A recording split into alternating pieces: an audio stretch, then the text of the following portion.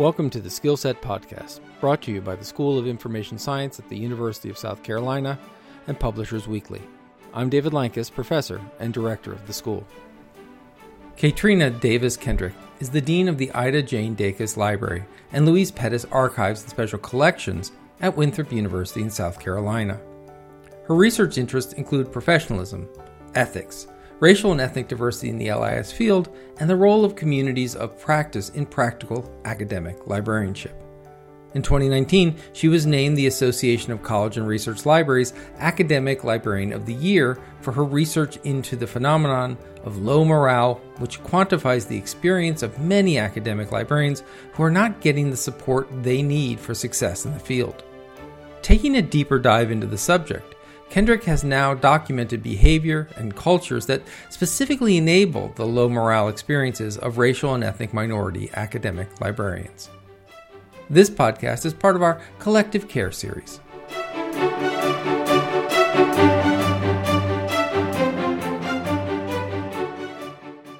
Kaetrena Davis Kendrick, Dean of, what's my title? So long. Dean of Ida Jane Dacus Library and Louise Pettus Archives and Special Collections at Winthrop University. Thank you. So welcome, Kaetrena. Thank you so much for spending some time today. So when we're talking about self-care, we've been talking a lot about that with the pandemic, with all of the racial unrest, economic downturn, COVID, all of the different things. And not to say that the idea and the notions of self-care are new, but we're hearing much more of them, much more of it now with everything, the crises that we're dealing with. And so in the conversations that we're trying to have in this podcast series, we're talking to different library leaders to ascertain how they're dealing not only with the crises, but what their thoughts are about this notion of self-care. So as we get into this conversation, actually, I'd like to start out by just hearing a little bit more about you, your trajectory and your experience in librarianship. Well, I started out, I was always in libraries. And so my story is pretty, it's probably familiar to a lot of people. What the difference is I was actively fighting against becoming a librarian. So I was working in libraries really when I thought about it since I was a child. I was the helper in the library at in middle school and high school.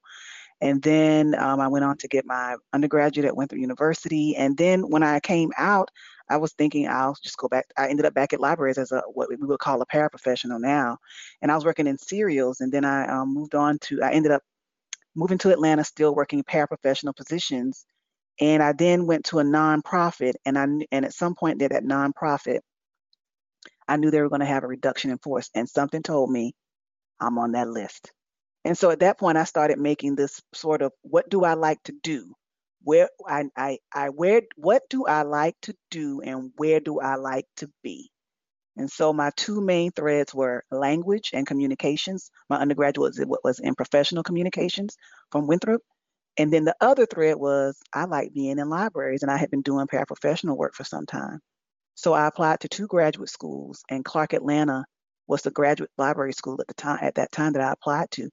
They happened to get back to me first, and that's how I ended up going to library school. When I was working as a paraprofessional, I was working in serials and at the University of South Carolina, by the way, and people were saying you should go to library school. It's right there, go to library school. And I was like, no thanks. No, thank you. No, thanks. But when I really thought about where I like to be, and then combined with Clark Atlanta responded to my graduate application and accepted me and let me know that information first, I said, that's what I'll do. And so from there, I started in public libraries as my first positions were in a public library. But I knew I always wanted to be in academics. I knew it. And so as soon as I got the opportunity and saw a position at Georgia State, I went ahead and applied, and that was my first academic library position. And from there, I've just been moving forward. I worked for several years at several campuses at the University of South Carolina. And then just last year, I was named dean of my alma mater. So that's a really wonderful thing to be able to, and I used to work at Dacus Library undergrad. And so to be here as the dean now is truly something special. So I'm honored to be in this position. Absolutely. And as part of your trajectory, you have compiled quite a body of research, your own original research. And I think a lot of people would reference your work in their conversations about self-care. So can you tell us about your work and tell us how you think about it, if you think about it as self-care or if you think about it in another way? Sure. So in my early time, in my early days or what have you, as a newer librarian, I really focused on equity, diversity, and inclusion. And I was very interested in why more people who looked like me weren't coming to the field. And so my early work does center BIPOC in our efforts to be included and represented in the library and information science field. As I move forward in my work, I also am interested in international librarianship. And so I started to become I was originally what we consider a quantitative researcher with some mixed methods. As I move forward and look more into international librarianship, that's when I became a qualitative researcher. Specifically, I use the methodology of phenomenology because I am very interested in why things are happening to people from the perspective of the people that it's happening to.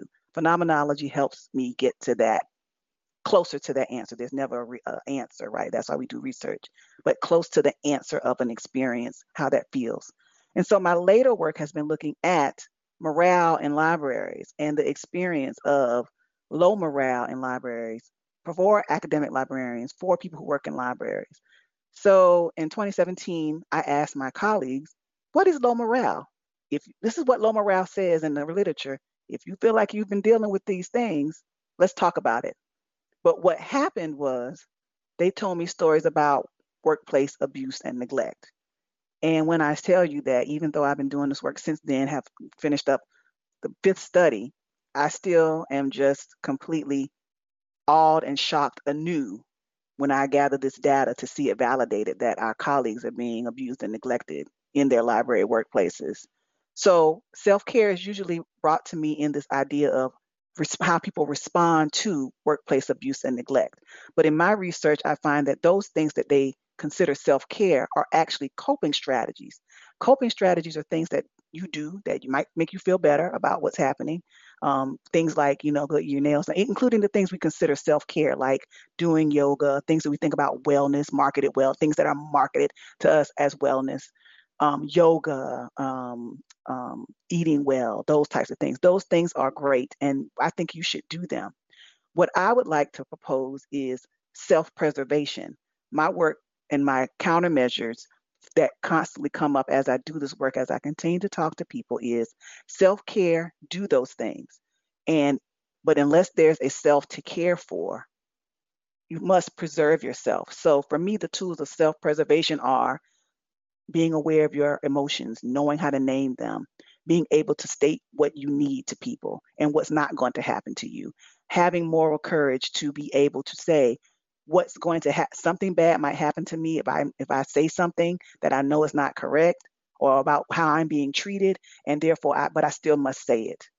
And that's, to me, is a moral courage is also an act of self-compassion in a way. It's very difficult, but it's compassionate to yourself because you are recognizing your own boundaries, and you're not only you're recognizing them as a human, but as a person moving as more than a human, more than just skin and bones. So that's how I see self-care. I see it through the lens of that cannot happen without self-preservation.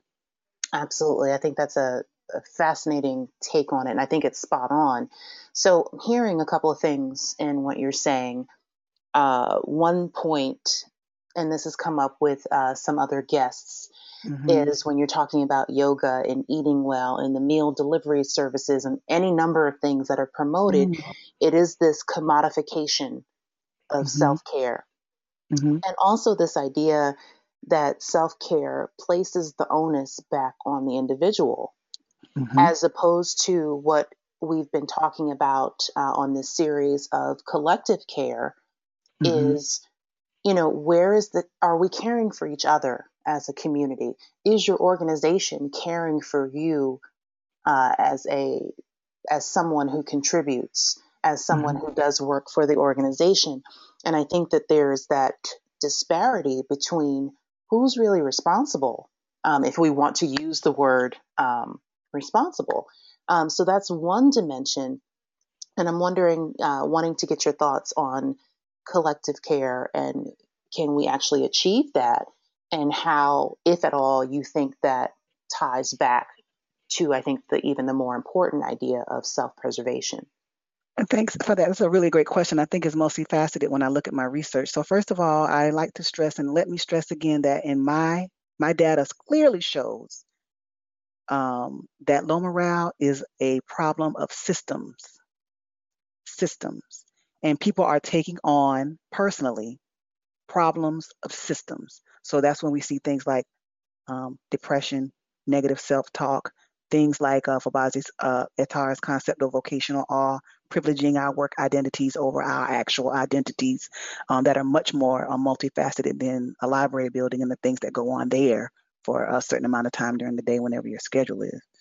So there is about systems, okay? So they're enabling systems. And when you talk about collective care, where I would say that the individual falls into this is knowing what the systems are and resisting those systems, asking questions. So as a librarian, we answer questions all the time. And also, but at some point, when it comes to this experience, we go mute. We don't ask any questions. Part of that is library culture, vocational awe. This concept of library nice has come up because we can't critique. We can't push back. Civility. In your own work, Dr. Cook, you've talked about how civility, and Dr. Amelia Gibson talks about how civility is weaponized, particularly against women and BIPOC. If you say something, you have to say it in a certain way, tone policing, these sorts of things. However, the countermeasure and the path closer to collective care is people speaking, calling in, and or calling out when abuse and neglect are being perpetrated in our workplaces. So that's, for me, the link. And that's where I said, again, moral courage is required. Absolutely. So how do we get to this moral courage, this moral fortitude, this ability to speak up for ourselves? And I'm not necessarily even talking, I think part of it is about even developing an actual skill set in addition to the internal motivation to say, enough, I am going to speak up. How do we get our colleagues, and for me, how do I get my students who are in graduate school, undergrad, etc., how do we get folks there, right? Because to your point, we're conditioned not to say anything. Yeah. We're conditioned to be nice and to be polite, and it's just kind of the antithesis of perhaps where we need to be. Right. As a leader, my goal is to create spaces of psychological safety. So I think that's one of the keys we need to be thinking about in our workplaces and in our personal relationships. Psychological safety is key. So I need to be able to know that I can say what I need to say with the nod to dignity for all parties without being, quote unquote, dinged for it later or it being weaponized against someone later. So do you have psychological safety with yourself? For me, in my experience, I had to create my own psychological safety because there are things we don't even talk about amongst ourselves to ourselves in the mirror in the morning, right? So can you admit when your ego is at play to yourself? Can you admit that you feel shame? And understand that shame is really about how you think someone is thinking of you. You're taking on someone else's thoughts. That's a lot of work. So a lot of this work to getting to moral courage, which is not consistent and not like one day I wake up and I'm morally courageous at all times. It requires self-reflection. Because you have to learn how to literally protect yourself and not be concerned. So I say it like this very quickly. Show up for yourself no matter what. Show up for yourself no matter what. And only you knows what that means. You only know what that means. You know your morals, you know your ethics. You know what people expect of you. You know how far you're going to go there. Really, boundaries. We like to think of boundaries as something like when that happens, then I'm going to. It really is more honoring. I already know if something so and so because I believe this, I stop that line. You feel shame when you cross the line, or you may feel embarrassed when you cross the line. The key is, are you quote unquote big and bad enough to look at yourself and say, this is what I value. This is what I know about me. And I'm willing to hold those lines and still maintain dignity for me and the person who might be trying to violate it. That's self-work, and it's very individualized. Mm-hmm. And it's also, it's an ongoing process, as It you is mentioned. ongoing. It's right, and that is why do this forever. self-compassion, right, self-compassion is key to these processes. And as I've done this work, and I shared this with a colleague in public a couple of maybe last week, this work has been such a blessing to me. I hate having to talk about people being abused. It is not fun. And also, it's been such a blessing to me because it's allowed me a pathway to learn more about myself and to enact some of these things that I never thought I had the courage to do. And I can see that it's just made my life has changed exponentially from the person I thought I was, because now I know I'm getting a clear vision of exactly who I am. You think you know who you are, and then when you start having these conversations about what we're talking about, you realize maybe not, and you have an opportunity to mitigate those discrepancies in how you think you are versus who you actually are. For sure. And that's important when someone's trying to abuse you and gaslight you and provoke you, make you do things physically, in our cases, what the research says is usually a lot of this is emotional abuse and system abuse. So it makes you be aware of systems. It makes you go and read that manual so you know you're not going to be taken advantage of. It makes you go and look at policies. It makes you go, and see. So you have information, and isn't that what we're here for? Mm-hmm. And prepares you for whatever. And prepares you for whatever. Yeah. We'll return to our interview in just a moment. First, I'd like to tell you about our sponsor for the podcast, the School of Information Science at the University of South Carolina. Interested in librarianship? Then join a nationally ranked program with over a quarter-century of experience educating leaders in the field online. From the State Library of Vermont to San Francisco to the Business Library of Oxford University, our graduates lead in schools, cities, and states around the U.S. and beyond. Now, let's get back to our interview. So you talked about psychological safety, first and foremost, creating it for yourself. Yes. If we have colleagues who are listening, who are perhaps on their way to developing that psychological safety for themselves or are already there, but still happen to be in a place or an organization that is not psychologically safe. And unfortunately that happens. Yeah. What would you say or suggest to folks in that particular scenario? Other things that I like to fall back on are assertive communication. I just make it really, I am very, very, as a leader especially, but even if I wasn't in this leadership position, I have just made it clear. I remind myself, am I being clear? Speaking clearly.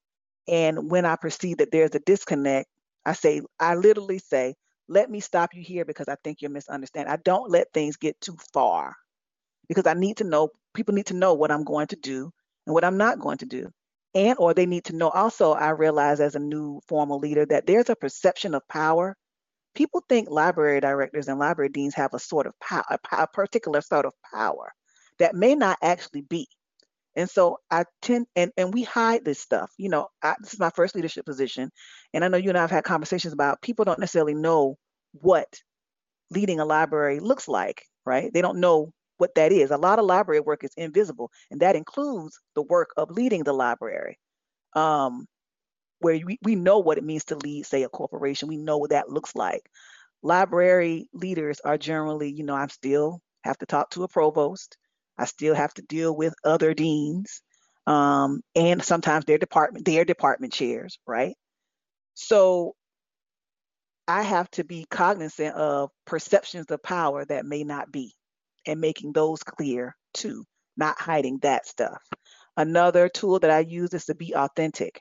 And to me, I want to be clear when I say I am authentic, I do not use my personality and my experiences as excuses to treat people poorly, i.e., the chip on the shoulder. People use that as that's just how I am, as if that means that you can treat people a certain way because you had certain experiences. What I mean to say when I say is I am authentic is I present myself as a whole person that does not know everything. I make sure that people know what I know. I make sure people know what I don't know. I'm real good at saying I don't know what you're talking about. Share with me more about what do you mean when you say, could you clarify when you said, oh, this is the things I like when I'm not at work. I try to resist de-authentication. I don't let, I understand that there's a thing as a BIPOC, I am vulnerable, but I try to make sure people know that I'm a whole person and I do things outside of my job. I have a family. Those people are more important to me. Uh, so certain things like that, I give those sorts of, and I make sure that people are free to say what's more important to them. I think there's a opportunity where we feel like, I have to make people feel like this job is the end all be all and it's so important to me. And I don't want you thinking that I want to, because people tell me, well, if I say this, then I might lose my job. I would rather say, if you have something else to do, let me know and we'll figure out another way to do it. So I give people opportunity to not center this place. Don't center this place. Right, right. And that's so important. And I think that is missing from a lot of folks just because they're not aware. And so I'm thinking about perhaps some of our newer colleagues or who haven't been in the profession as long. And, we'll absolutely hear and absorb what you're saying and, so. and think, but still be thinking, I can't do it. Right. Kaetrena has years in the profession. And so just thinking about how do we continue to convey this idea that self-preservation, collective care is for everyone in the profession, no matter your rank or your number of years, et cetera. And how do we continue to encourage people essentially to not wait so long, right? I think both you and I have had experiences where in hindsight, we might think, I really should have handled that much, much sooner. I should not have let that go on, but you don't know that. And certainly when things are newer and you're younger, et cetera, I think there is a certain amount of fear involved that we need to overcome. But that, it takes time and practice, among other things. One thing I immediately think about is Alice Walker, who is a living ancestor who loved us so much through her writing. And she says the most common way people give up their power is by thinking they don't have any. Perfect. That is absolutely it. Yeah. Okay. So your newness is really just because you're new. It has no weight here. Particularly if someone's abusing you, that has no time stipulation and it really doesn't matter. I'll tell my 6-year-old little one, no one, you have a right to be without interference in this way, in certain ways, right? So in way, your newness is a superpower because you get to start you get to start it right now. If you start right now, you've given shade that much quickly. That seed, that tree, that say, if you want to say that this research is planting a seed, you get to enact it right now. Right from the beginning, you can say, I'm not doing that because A, B, and C, because I've given you the tools. You know what it is now. It has a name. It has a name. Everything that's happening has a name. So you can say, you can look at policies. You can introduce policies. Are you a new faculty member? Introduce a policy. You can do that. You're a faculty member with full rights to your faculty. Introduce the policy. Do it. So you actually have more power. Because you're new, you get to enact more change. If you do it now, you're changing it as you go. You're not waiting like maybe you and I have waited, right? In our experience, you're new. Do it now. So by the time people come up, it's regular. That's right. You're Right. powerful. So Right. don't give up your power just because this your first year. Mm-hmm. You're the most powerful now because you're seeing everything new. That's And absolutely. now you have data. At least I didn't even have the report. We Mm-hmm. didn't even have it. Now we have it in print. I'm Yeah. very thankful. Yeah. So many things, so many thoughts, right? So for those who would say, because you mentioned critical self-reflection, I also talk a lot about critical self-reflection, Hmm. and people still want to know, is there a class I can take? Is there a book I can read? Certainly, there's plenty of articles, yours at the top of the list. Are there formal channels that you can recommend, or would you recommend for people to embark on critical self reflection, work on that consistent authenticity, Hmm. working on eliminating that fear, right? To really get to that point of self preservation and self compassion, as you mentioned. Yeah. So anything by Kristen Neff, Dr. Kristen Neff, she does work for self-compassion, and she actually has a free tool that you can kind of go take and see where you fall on that scale of self-compassion. Low morale is, the secret to low morale. One of the things about low morale that I realized after I did the study, and this is the joy of doing this work, is that I can go back and look at it and find different threads and pull them out. Shame. Shame is connected to perfectionism. Perfectionism is connected in part to vocational awe. So one of the things I recommend is read a book called by Dr. Brene Brown called "I Thought It Was Me, but it isn't," and it talks about the connection between shame and perfectionism. Librarians are perfectionists, and that's one of the reasons why we have difficulties with true creativity, because it has to look good, it has to be X before it goes out, and la la la. And if it didn't work that one time, we never do it again. The age old, we tried that before. That's a marker of shame. Um, so I would say that another thing I've been thinking about is when you're going through this experience, you're dealing with grief. Many people talk about their experience in the using the using the terminology of grief, specifically Elizabeth Kubler-Ross's cycle of grief, anger, denial, so on and so forth. So I recommend a book called Ambiguous Loss. I find that this just come to me very recently, thinking more about this work, and I was kind of stunned, and I sat in my room realizing that I've been studying grief. And so there's a book called Ambiguous Loss. People are grieving their own perception of librarianship Right. and how it's not matching. And or particularly with the pandemic, even more, they're grieving, how do I do my identity as a reference librarian, for instance, means that I stand at this desk and people come face to face with me. I am face to face with the students. I am face to face with my library users and my community. That's not happening. So therefore, I must be an awful librarian. And even if I'm not awful, I don't know how to do my job anymore. My job is not my job. So they're grieving Mm-hmm. the duties. Like I grieve very much. When I was at my previous position, I was really, really having a hard time with the programs that I had planned and how successful they were. And I'm not going to be able to do that. And I really miss my students. And it's very hard for me, even in this new library, to have to be away physically from the students, to not be able to greet them as excitedly as I would, knowing that I'm the dean and I'm here and I'm ready for them. And I have to Mm-hmm. basically say, make sure your mask is over your nose. To me, that's Mm-hmm. I feel like that's not really, those types of things. So I would recommend and remember that you're grieving. And another one I would recommend is a book called Moral Courage by Rushworth M. Kidder. It will talk to you about how to enact moral courage, and when, moral courage doesn't happen all the time. If you need to save your life, perhaps you should maybe you should not, right? But it will help you understand what moral courage is and what ways to apply it, and the benefits of moral courage long term and short term for you. Excellent. Those are some absolutely wonderful recommendations. So, as we start to wrap up, I want to ask you two more things. Okay. One thing is, what's next for you and your research in this area?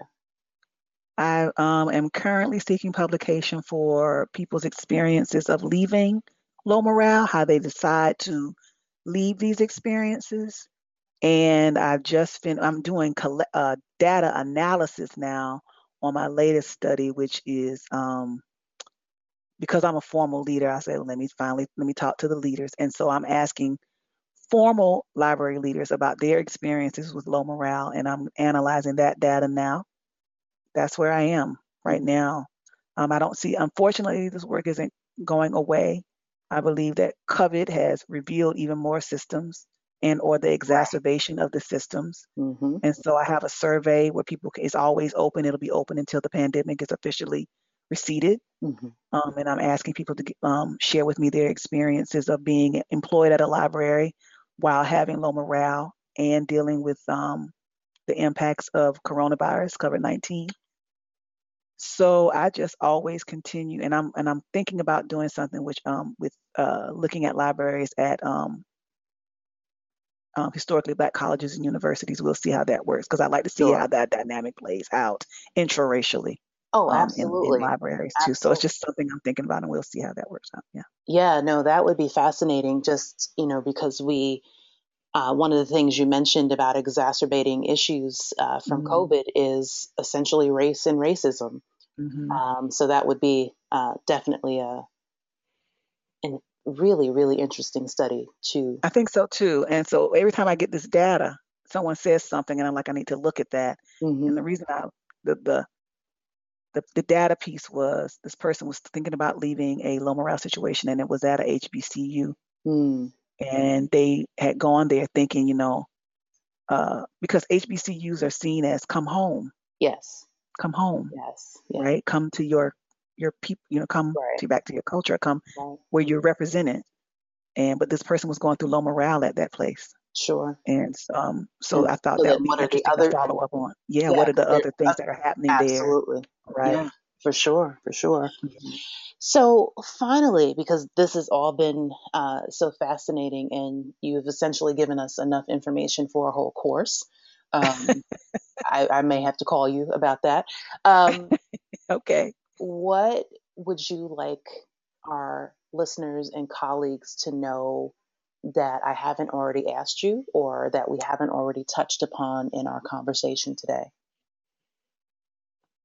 I want them to know that my desire is to cultivate empathetic, engaged leadership. And that doesn't mean formal leaders. I want people to know that they are leaders, no matter their title. I don't care if you're a faculty or, the status, your role. You are a leader now. You can stop abuse and you can reduce it right now. Right now. Mm-hmm. Do not give up your power. That is a lot of the questions that I receive are variants of I have given up my power and or I'm afraid to exercise my power. Do I really have the power to do that? The Mm-hmm. answer is yes. It will take time. Librarianship is a profession that is entrenched in values and norms and expectations, and you have the power to change it right now. And I am very, very thankful that my experiences came to me in order for me to form these questions and learn more about them. So now we have names for these things. I will continue to improve. I will continue to do this work, and I will continue to improve. And I am very thankful for the interest and support in my work. Thank you. Thank you. This was wonderful. So, Kaetrena Kendrick, thank you again so very much for spending Thank some you. time and really giving us a lot to think about in other dimensions, and just such a rich conversation. So I'm very, very grateful, and I'm sure that this is going to help a lot of people think about their situations and the critical self-reflection they need to do and the moves that they need to make moving forward. Mm-hmm. I would like to share too, if people want to contact me, we do have community on Facebook and Renewers. Just look for that group in Facebook, and we're also on Instagram under Renewers, Renewers LIS, and also on Twitter under Renewers L. So there's places for you to come to get encouragement, and you can always. Even though I'm a library dean, I'm still answering questions. So please ask questions, and if you come across my work and have any questions, I am available to you. Absolutely take advantage of this community. Yes. Thank you so much. Thank you.